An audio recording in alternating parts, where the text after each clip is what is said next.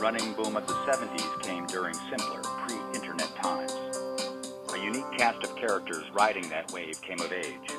You never knew who would show up, and races became household names, attracting capacity fields year in and year out. Co-hosts Ron Galuli, John Gorman, and Grant Whitney, inspired by the first Runners Reunion in 2019, speak with some of the characters of the era, share their stories, and where they are today. There's something for everyone in each installment of the Runners Reunion podcast. Good afternoon. It's April 2nd, the day after April Fool's Day, thankfully. And we are back to have a second conversation, the first ever in the history of this podcast, with our guest, Bob Hodge, well-known New England road racing, Mount Washington, Boston, cross-country and track legend.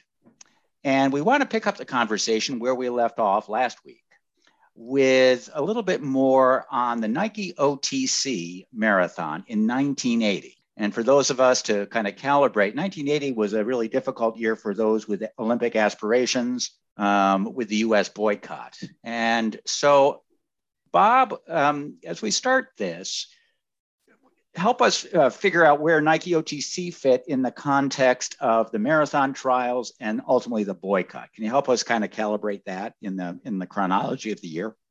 Yes, I'll try. So the reason I had offers to invitations to run in a couple of different marathons, Montreal, and but when I got the letter from OTC, I had been taken in by Eugene. In 1977, when I traveled around the country, I made a point to visit there. And New York City was becoming, one of the major races back then. They'd only had it through the boroughs for 4 years, but I didn't get an invite from New York, so I felt a little bit slighted. And, the OTC seemed to want me, and they had a good field coming. Jeff Hollister, the Nike, he was a race director along with Peter Thompson. And in his book, he talks about how Bill Bowerman was chastising him for not bringing in more non-Nike athletes to run in the OTC marathon. And I think the race was only maybe third or fourth year, at least at the elite level, bringing people in. And so, but it was really a lot more incentive for the Nike athletes to run there. They brought them to Sun River, this resort afterwards, for the Nike indoctrination. If they finished well, they got trips to Hawaii. And if they're contracted to Nike, obviously you want to impress the people right in their, home office, so to speak. So for me, be it running for the upstart Reebok there, it was a little different. And but anyway, the reason I picked there was because they seemed to want me there, and they had a good field, and everything worked out. I ran my personal best. I was 25 years old. I wanted to run. I mean, I was in the ballpark of the times that our people who did run in the Olympic trials. I didn't run in the trials back in May because I really didn't feel like it was worthwhile. There was no team, there was not going to be an Olympic team. So I didn't see much point in running the trial, and I ran Boston instead. So, but the only marathon I had ever run before going to OTC was Boston. And it was only my third marathon race. So it was just a lot different. I mean, Boston, you got the crowds, is so much excitement, and OTC is just sleepy. There was the races at 8 a.m. In September, Labor Day weekend, and there's really, there were just a few spectators on the entire course. But it was very well set up for fast times, and and they had a pacer running, 5-minute pace and everything. So yeah. So Bob, help me. I'm fascinated by the kind of this notion of the mindset. I had a coach, for example, who once said, racing well, competing well is 90% mental, 10% physical. Yeah. And here you are in the kind of context. You've had anybody with the Olympic aspiration has now had their dreams shot to hell because you know the boycott's happening. So you don't even, some cases, people don't even bother to go to the trials because for what? How did you keep your head straight, given that huge or presumably huge disappointment? Yeah. Well, I'm not sure I actually kept my head straight, but, I tried to. I didn't know how long that this running thing was gonna go on. I mean, as I said before, there's really no profession. So other than the Olympics or trying to make a U.S. team or whatever, win Boston, those were just the few goals that we had. But then the running boom was starting, things were starting to take off. And I was beginning to make a little money. I had a sponsor with Reebok. So, I mean, they were only paying me $10,000 a year, but, that was okay. I mean, between that and what I made on the roads and working some in a retail shop, that was okay. I could keep things going. But with the loss of a sponsor, I might have to just pack it up and go back to school and, get serious about a career or whatever. But I was certainly willing to put that off as long as possible. I was in no hurry to get married and settle down and all of that. So like I said, I was 25. It was my third marathon. And, the future was so bright, I had to wear shades. No, I love it. That's a great line. Yeah, because, things were looking up. So, but, that ended up being my personal best. So you don't know how things are going to work out. And of course, you thought that would not be your person. You thought you knew you could go faster, right? I mean, isn't that the classic case? Most people think that when they run a PR that. Yeah. Why even continue if you can't go faster, right? Yeah, exactly. But I got injured in November of 1980, and I was supposed to run in Fukuoka that year. That was my prize for finishing second at Nike OTC. But when I got injured and couldn't go, I said, well, can I take the trip next year? And they said no. So I wound up getting a belt buckle prize, Nike OTC belt buckle. That was my prize when I ran my personal best. The following year was when they began with the prize money. So kind of missed out there. No, who was coaching you at this time? Be interesting because you were running for, you had Squires all those years. You started running for Reebok. Were you still being coached by Squires, or did Reebok have a coach? I still ran with the Greater Boston. I was still running for Greater Boston. This was before national clubs like Athletics West had started, but they were the first. So, normally if you ran for a club like Greater Boston, you had to be from the area. You couldn't run for Greater Boston and live in California. They didn't enforce it necessarily. If you were here as a student and you lived here, then you compete for a local club.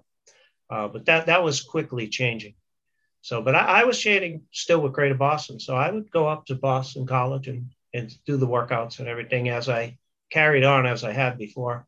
But Coach Squires, Coach Squires was coaching me more on just more like a mentor. Like he wasn't writing day-to-day workouts or doing anything like that. We just go up to the track and we just talk. We go to the Elliott Lounge and we just talk. I'd tell him what I was doing. He'd recommend things.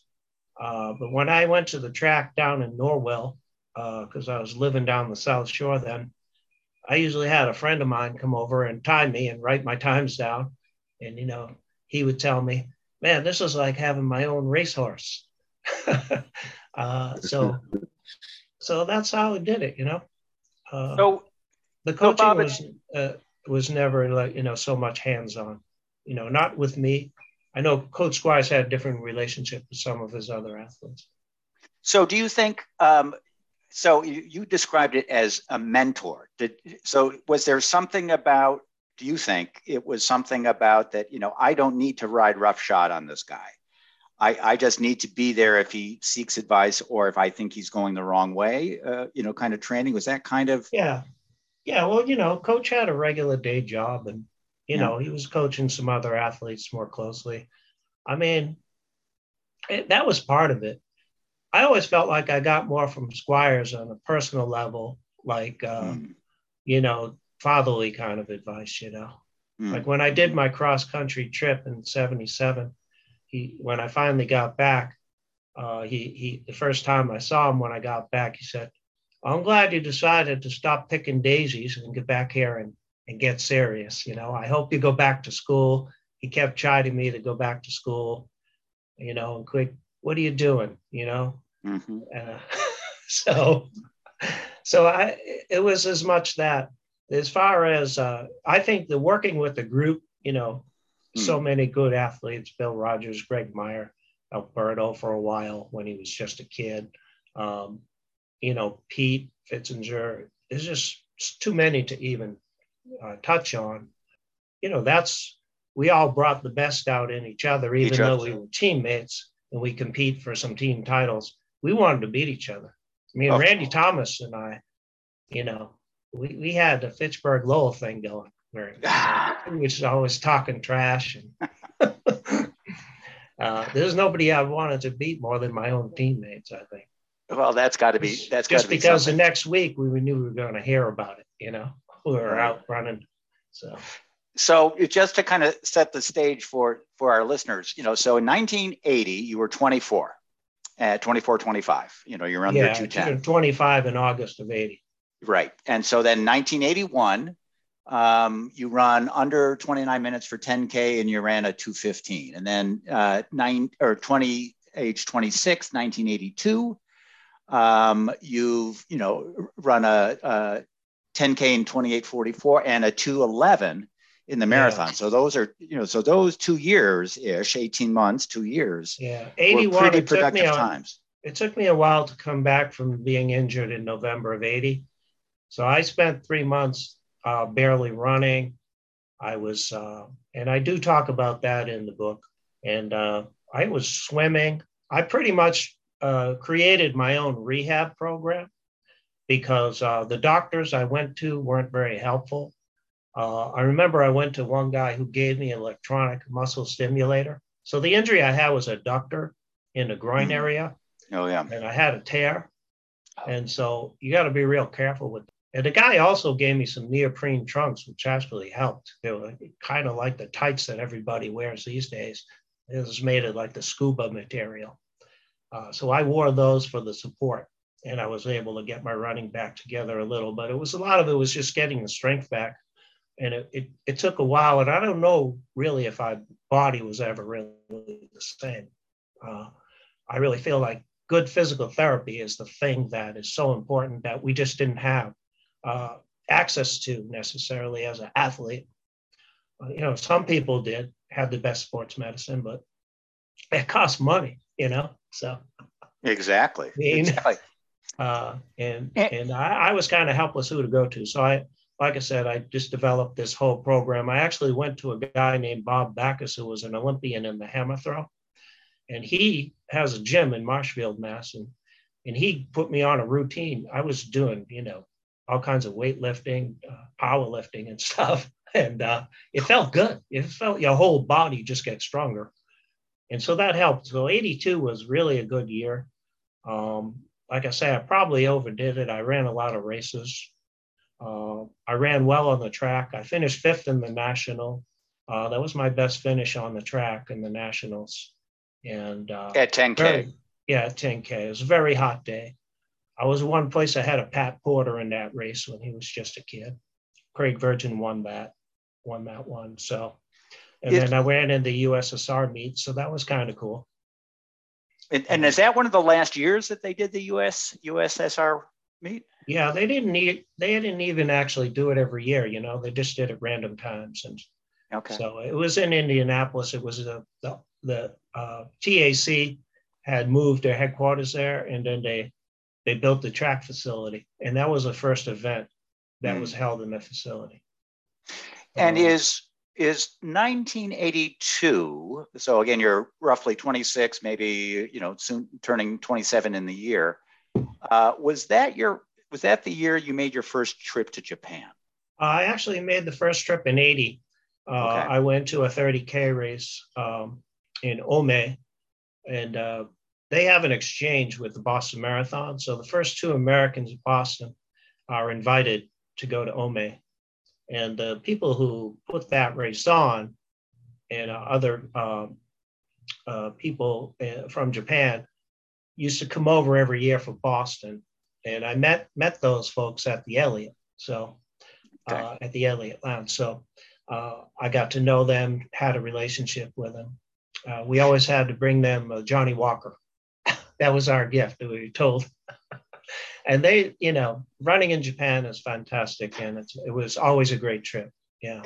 And that's where I was wanting to go with this a little bit is, how would you, in the snapshot of the time, compare distance running in Japan, its notoriety, et cetera, compared to the States? And what do you think accounted for the difference? Because I'm guessing my sense is it was never the same, but so I'm just trying to, kind of orient. Well, here it's the wild, wild west, and everybody look out for yourself. There, it was almost like a lot of nations that support their athletics teams. Japan had a corporate culture, and they had corporate teams. And so if you were good, you could get on one of these corporate teams, and you would, work for the company, but, ostensibly your job would be running. So they did everything to facilitate your running. Some of the best athletes at the time, Seiko, the Soul Brothers, they all came through this kind of system. But the culture there is, marathon running just became a thing. After the war, I think that they found that they could excel at it. And, as opposed to track and field. And then they also have this Ekiden relay, postal relay. That's even more popular than the marathon racing. So, but it is a big time sport over there. We arrived at the airport. They had media there taking your picture, like to meet you. And, it was like you were a professional athlete. That didn't happen to too many athletes in the States, unless they were coming back from the Olympics with a gold medal or something like that. So what was the whole? It was a blast. Yeah. What was the whole background on Haji-san? Where did that all start? And who started it? And after I won the Beppu Marathon in 1982, February of 1982. You can actually watch a video of it on YouTube. And anyway, after the race, I got this videotape. It was like Betamax back then. So I bought myself a Sony Betamax, and I had a few tapes, So one day, George Malley, infamous Malmo, stayed at my house, which was not too uncommon. He came up to Boston to train. He was a New Balance runner. And we left him home alone, and when I got home that day, the minute I walked in the door, he said, "Haji-san, Ichiban." And from then on, from him calling me, Haji-san, it just became kind of a nickname. But throughout the entire, 2+ hours of this video, they say Haji-san, Ichiban about 100 times. So, and that's the only thing we could really understand. Ichiban is number one. I was wearing number one. I had the fastest time going in. And but it was so great to win a race there. I recommend the video, folks, and you can find it on YouTube. It was a very close race. So what happened was the race goes out and back. And most races in Japan used to do that. They followed the IAAF rules right to the letter. And going out, we ran 104.5. So we're on 209 flat pace.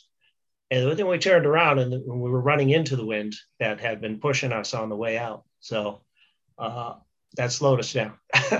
And I had a significant lead at 25K. And I was just running along. I was daydreaming. I was in the middle of all these buses. I had people waving little just flags at me. And I don't know where my head was at, but I got caught. The Japanese runner, Nishimura, caught me, and he got about 100 yards on me, and I thought, this is it. But then I saw him start to kind of almost be staggering. ahead of me. So I caught him at 40 kilometers, and I beat him in the last 2K by 7 seconds. So it was a very close race. I was wondering, Bob, if maybe you kind of got lulled into complacency because of all the fumes from the motorcycles and the buses, right, and the trucks. I mean, it just fortunately, Beppu is on the southern island, Kyushu, Japan. It's right on the ocean. There are these tall cliffs, which they actually show the cliffs a few times during the video. It's a big place for hang gliders, and it was also there was some monkeys on this hill, and they show the monkeys. Monkey Mount, they call it Monkey Mountain. Anyway, so there are, they try to make it interesting for the viewers, but they do capture, the entire marathon race as well. Now, language being a barrier, do you have a sense as to, because you've alluded to this before, do you have a sense that in the TV coverage, again, back in the early 80s, did they covered the race, right? And not the personalities per se, or the, charity not being a big thing, but was it your sense, even with the language barrier, that it was, they were focused on the competition? Yeah, this particular race, in order, they bring in a handful of foreign runners. The big thing is there's only about, at the most 500 runners in these races. You had to run like 2:30 just to get into Fukuoka. I don't know what the qualifying was for Beppu, but and these were men's races. Mm-hmm. Women's marathons, they ran women's races. There were no mixed races at that time in Japan. All races were separate. So it was a little easier to, so when we came in, one thing they did in Beppu was they had a film crew. They followed us around. So we were on a version of a show like Good Morning America, Good Morning Japan. So all the foreign athletes were on it. Myself, Randy Thomas, Grenville Wood, a runner from Australia, the Norwegian runner, can't think of his name. But anyway, so we were on the show, and they asked us to shoot a basketball. So they had us go out and shoot a basketball. Then they gave us a long division problem, do this problem. And then they, after the race, they tried to have us do these same tasks. Like, let's see how well he does now, And so it was just a weird, bizarre thing that they were trying to, make entertainment also out of the race. So that was a little weird. Let's see, and so Beppu is 82. And how many more trips, competition-wise, or how long was that chapter in Japanese chapter for you? Yeah, so I won Beppu in February, and then I got an invitation to run in Fukuoka in December of 82. So I put a lot of my focus throughout the summer. I did compete in the track nationals. I competed in a few other track races to get a qualifying time to run there. And then I just focused in the fall. I ran mostly just road races. I didn't point for cross country. As I mentioned before, I did end up running the 82 cross country. So I ran at Fukuoka. There's a video of that available as well on YouTube. And then I went to the following year to Nagoya, 83, to run a 30K race. And that was it. Let's see, how many times is that? 1, 2, yeah. So 4 times, 2 30Ks and 2 marathons. Yeah. Okay. And so go ahead, John. Go ahead. No, I was going to say, now during that time, so you got 82, 83. So at that point, you must have been thinking to yourself, okay, 84 Olympic trials. Was that right? Yeah, definitely. Your goal, and were you like, was there a build to that? It was, but 82, I came off of it strong. I was one of the top ranked. I think my time was 25th in the world that year. Interestingly, in 1980, I was also had the 25th best time in the world. So, I figured I was a player, and I would have a chance to make the team in 84. So yeah, but 83, unfortunately, I got some injuries and illness. probably from, just being so active in 82. I probably should have shut it down more. So 83, I struggled quite a bit. And I didn't even have a qualifying time to run in the marathon trials. So in January of 84, I ran in Houston, and I purposely just, I said 5:15 pace, 2:17 marathon. And that's what I ran the whole way. I just want to have a little cushion, in case I had some trouble at the end. And I ran with another runner, Mark Anderson, from Colorado. He was also a World Cross Country Team member a couple of times. So we ran together just to get the time. And then, and then I spent the rest of the winter training. I ran well on the track. I ran my PRs for 5K at 13:54 at the BC Relays. And then I ran 28:24 at the Penn Relays and finished 5th there. At BC Relays, I was running out of my mind the first 2 miles. I was probably could have run 13:40. I won the race by like 20 seconds, running 13:54. So and that's in April. Is that early April? Yeah. So normally for 5,000 for me, I was just like a tune-up for the following week's 10K. So as I mentioned before, not exploring more what I might have run on the track.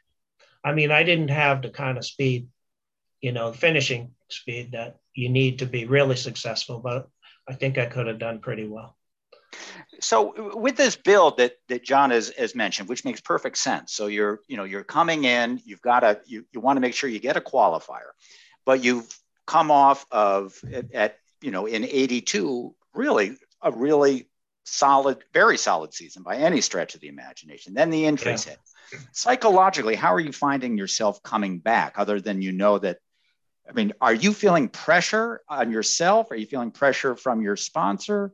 What's your mindset as you're beginning to then in 84, putting together the build up, the times that arguably should give you confidence for whatever that next, where you really want to make your, draw the line in the sand and go for it? Yeah. What you're touching on too is there's a lot of ups and downs in athletics. So, 81 was a tough year. 82 is a good year. 83 is a tough year. I just didn't have a lot of luck, but you kind of make your own luck. I did some dumb things maybe in retrospect, or maybe not doing the wisest thing. But in 84, I was running well.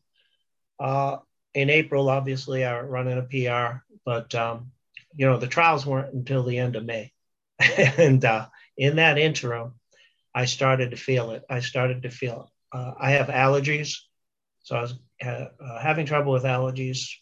I did a couple of really long training runs, like 30 miles. And I just, I still felt like I was fit, but there was some kind of lethargy that just set in. Probably I was anemic and I just didn't, get, nowadays you might, if you have a coach that the minute you start feeling off, your heart rate's going up, and not where it should be, then they just give you a blood test and figure out what's going on. Back then, take a rest? No, I don't think so. I got to do my run. So the part of the animal that makes you strong is the thing that also can kill you. So yeah. So, and the thing with training is you can never you're always at a different spot with training. So you can't just repeat what you did when you ran your best time, because it just doesn't work that way. You can never just follow the training again, because you're in a different place. You're older, you got more mileage on your body, whatever it is. So you have to always be using your head. And obviously having a coach right there is helpful, but it's not always easy to find that kind of relationship with someone. So 84, I went to the trial. I ended up finishing 17th, and I just felt kind of lifeless. I ran 2:18, and I was thinking, this is it. This might be it. I just, but I came back. I came back for more, And I did wind up, taking a full-time position with New Balance, where I worked arm in arm with John Gorman here, one of our panelists. And we had a good time, John, right? That trip to Dallas was epic. Yeah, I think the trip to Dallas was when I decided to go back to college and get my degree. But actually, New Balance was very good to me throughout the years. And, it was a good job. I talked to Jim Davis, the president, before I left, and he was trying to convince me to stay. He said, this is a good opportunity for you. I said, is this not for me? I know that this is just not the kind of thing that I want to do. I thought I would get into coaching maybe, and I did for a while.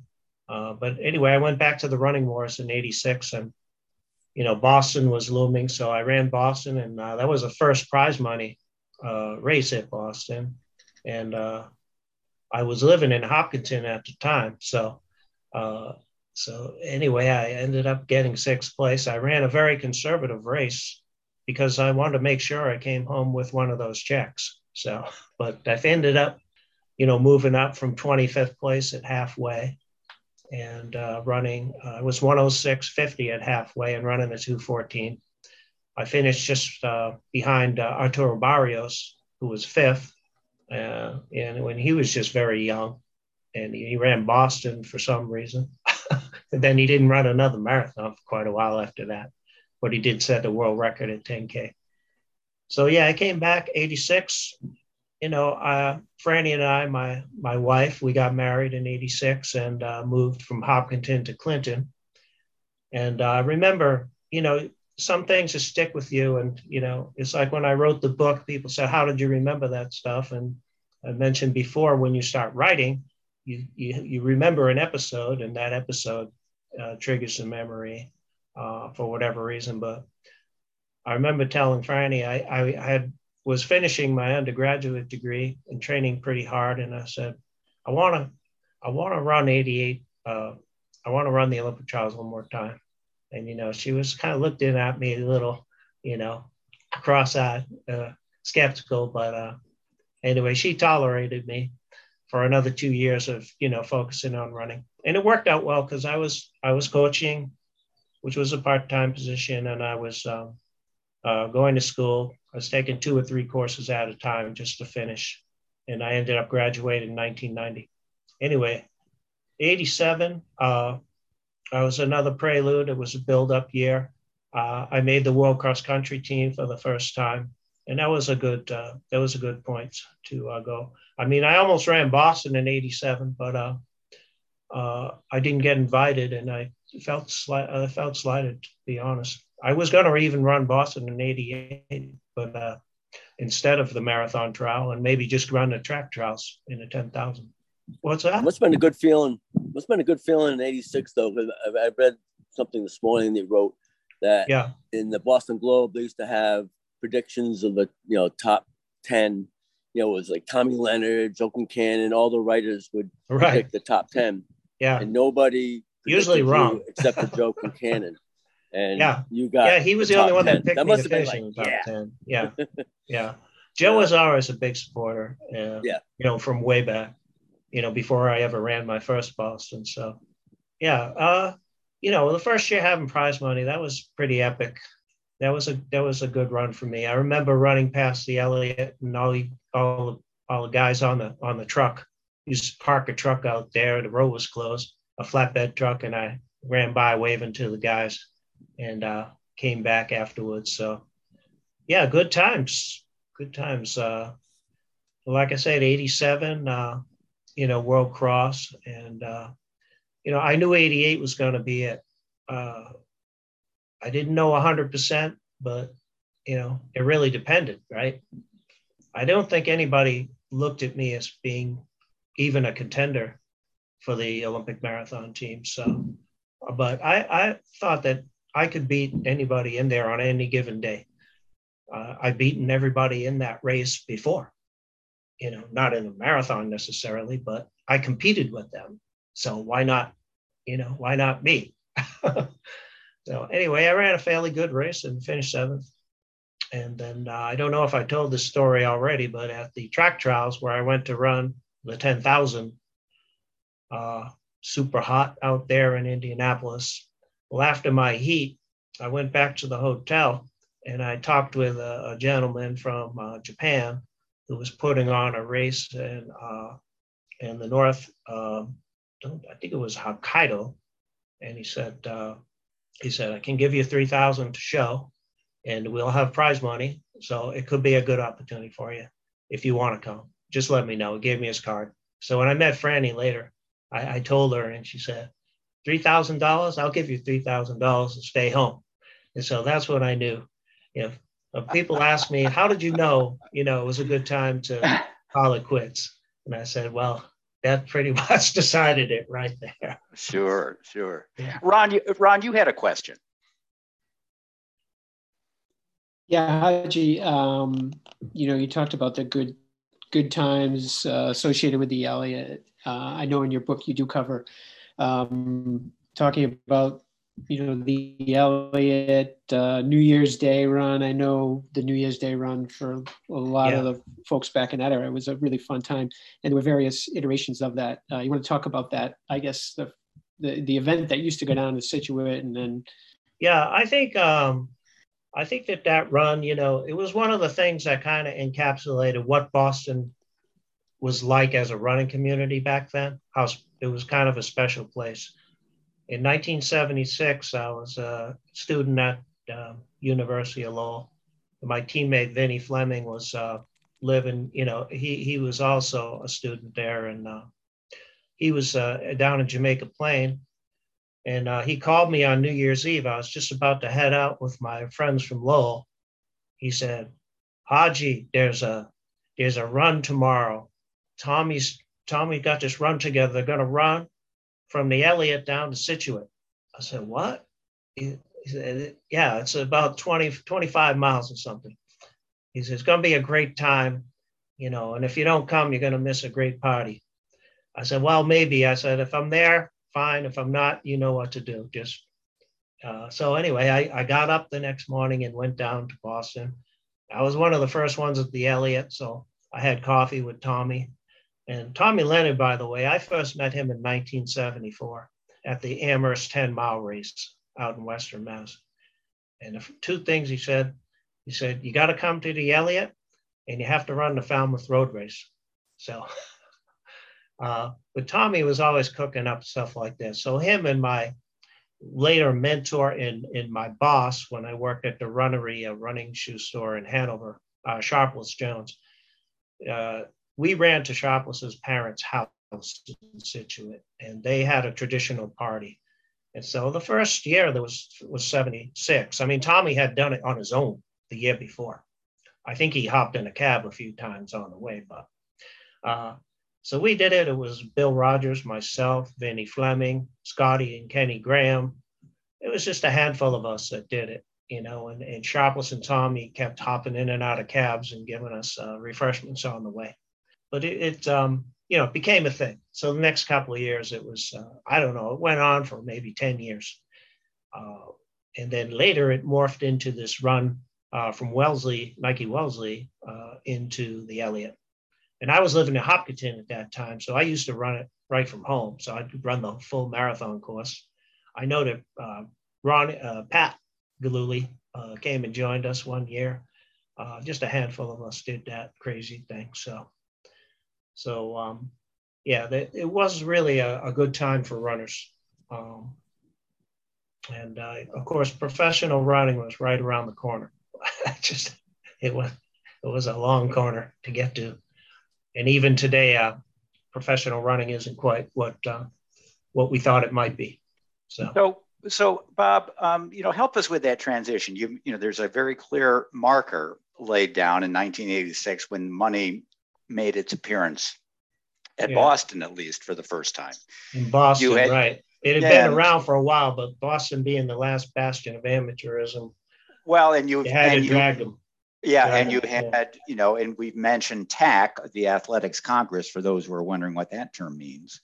And you had the advent in the mid 80s and later 80s with the, TAC trust funds, which right. is kind of that intermediate step from being direct payment, professionalism. Help us, what was your sense of the undercurrent? I mean, so you talked about, again, the BAA and the marathon being the last bastion of amateurism. You've got the national governing body, making slow inroads towards it. Give us a little slice, a little sense. Of course, that was a thing that the governing body always kept holding over the athletes, that they could disqualify you from competition. So they had a lot of fear as well, because other countries around the world, a lot of them were, their athletics was supported by the government. So those countries didn't necessarily want to see professionalism either, but their athletes were really professionals because they were supported as long as they were competing well by the government. So this TAC trust was kind of an in-between thing. So the way it was supposed to work was I used the Bank of Boulder. There were a handful of banks. I guess you could have used any bank. I'm not sure. And if I won prize money, I sent the check to the Bank of Boulder, and they deposited it in my account. And then I could only use the money. I had to fill out, an informational form on what I was using the money for, because it was supposed to only be used for living expenses. And I'm not sure they had a list of what those expenses were supposed to be. But when I bought a house, I took everything that I had in there out. And I was just talking to Bill Rogers a couple of days ago, and I asked him, I said, which bank did you use with the TAC trust? He said, I didn't use any bank. I never put any of my money in that TAC trust. So, and Frank Shorter is probably the same. Frank was actually one of the people who helped to create the TAC trust. But the big breakthrough race was in 1981 at the Cascade Runoff in Oregon. Okay. And they actually did try to prohibit some runners from competing after that race. It was a long struggle, and the TAC trust system broke down. It was just a laundering system for the money, really. Yeah. So in other words, it was kind of like the latest iteration of the same kind of issues that Prefontaine had been fighting, kind of dueling with the AAU and right. all of that. It was just continuing on. That's right. To this point.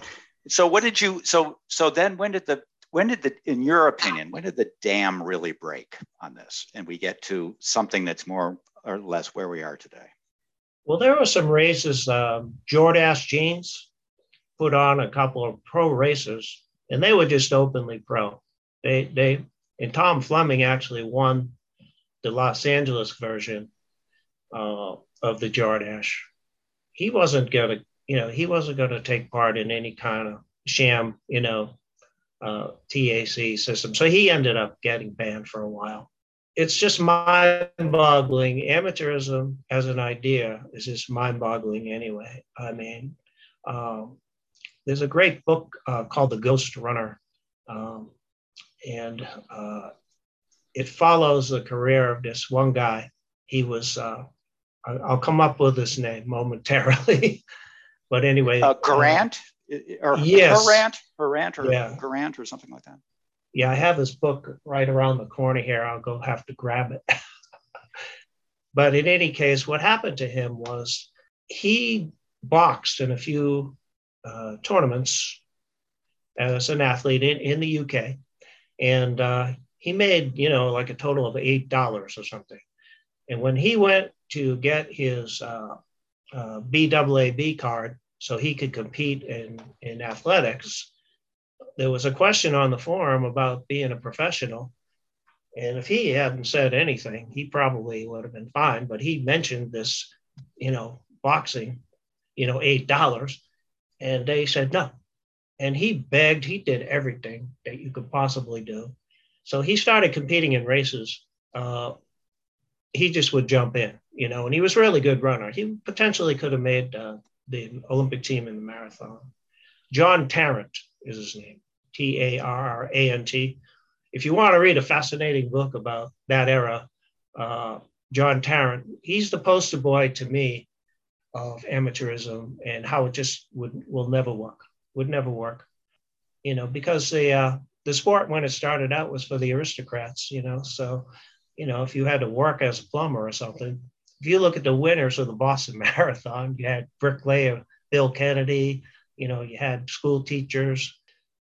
It was just a long haul. And I think today, you have about 0.1% of that athletes out there who could really be noted to be professionals in their sport. And they're not making the kind of money that a professional athlete would really, make. So I think it's a failure of the governing bodies and also like the marathon majors, the leaders in the sport, because the sport has morphed into this parade of, 30,000, 40,000 runners, a lot of them raising money for charities.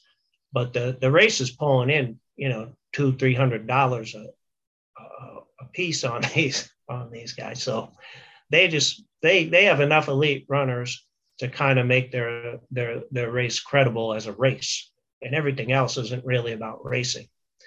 So you could never foresee that happening back in our time. I could never see that happening. I always thought people, if they want to run an elite marathon, they should have a qualifying time that's very strict, kind of like Fukuoka with the 2:30. I mean, you wouldn't expect to play in the U.S. Open unless you were of that rank, right? So there should be a pro kind of league, and there's plenty of marathons that everyone could run. But of course, they all want to run you want to run Boston. So right. Anyway, that's just a few thoughts on that. So circling back a little bit, because money is involved in it, and you mentioned the name Jordache in LA and Tom Fleming. Ron, did you have a question or a segment that you wanted to kind of touch on related to Tom? Yeah, I know I did. Actually, I read Joe Martino's book. I can't remember the name of the title of the book, but he was quite friendly with Tom Fleming. He was, yeah. And I know I just saw him the other night. Yeah. Yeah, I saw that on Facebook. Yeah. And actually, I think there's a picture of me running at Holyoke with him right behind me. I never met him, but I did read his book. It was quite good. But he talked about Tom Fleming, and he was, in my mind, I never met him personally, but I've seen him at races. Yeah. He seemed like quite a character for the time. Yeah. Tom had one of those personalities. He was kind of pure New Jersey. And he had one of the first running stores. He had Tom Fleming's Running Room down there in New Jersey, and he did a lot to promote himself in the sport, kind of like a professional. And he was friendly with Pre and Marty LaQuarrie and all the track athletes too. He actually ran quite well in cross country and track. But his biggest goal and his biggest love was Boston Marathon. And he finished second a couple of times, and that was his life goal. So I got to know him well in the winter of '80 when I was training in Florida with him for about 5 or 6 weeks. And he's a relentless guy.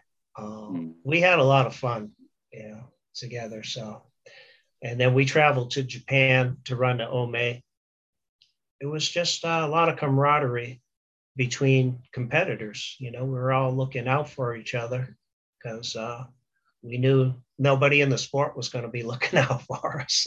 So we're getting short, believe it or not, after another great hour, or now almost 2 hours of conversation. And so unfortunately, we're probably going to have to, come down to a final couple of questions. And I guess, given the breadth of what you did during your career, Bob, if you had to look back at yourself then and look forward to now, leaving aside the shoes, leaving aside the technology and all of that,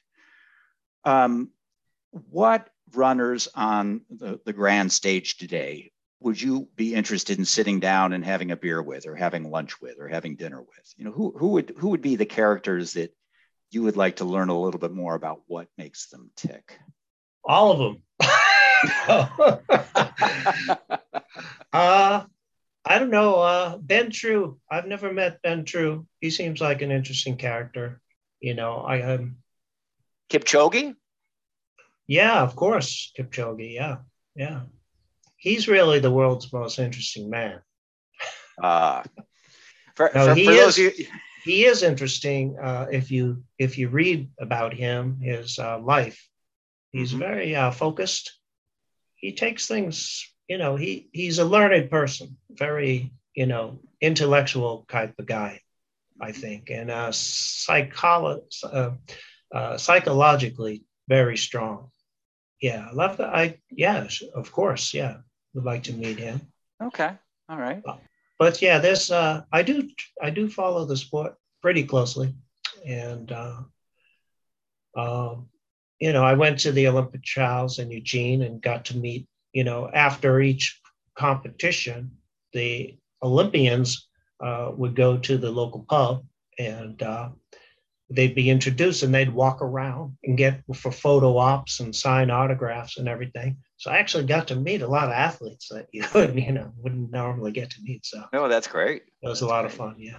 So we are probably, again, as I was saying, we're getting close to the end of the hour here. We've learned about the Ghost Runner, which that's a new one for me. And literally back in the early days of amateurism and John Tarrant, fascinating look. Yeah. So a couple titles there. We've got Ron mentioned the another title, connected with Tom Fleming. Yeah, Joe Martino's book is called On the Run. On the Run, and it is, and this may not even be a running question. Well, maybe it is. Aside from your book, what's the most recent running related book that you've read and that you would recommend for those interested in the sport? Oh, there's a great one called Wannabe Distance God.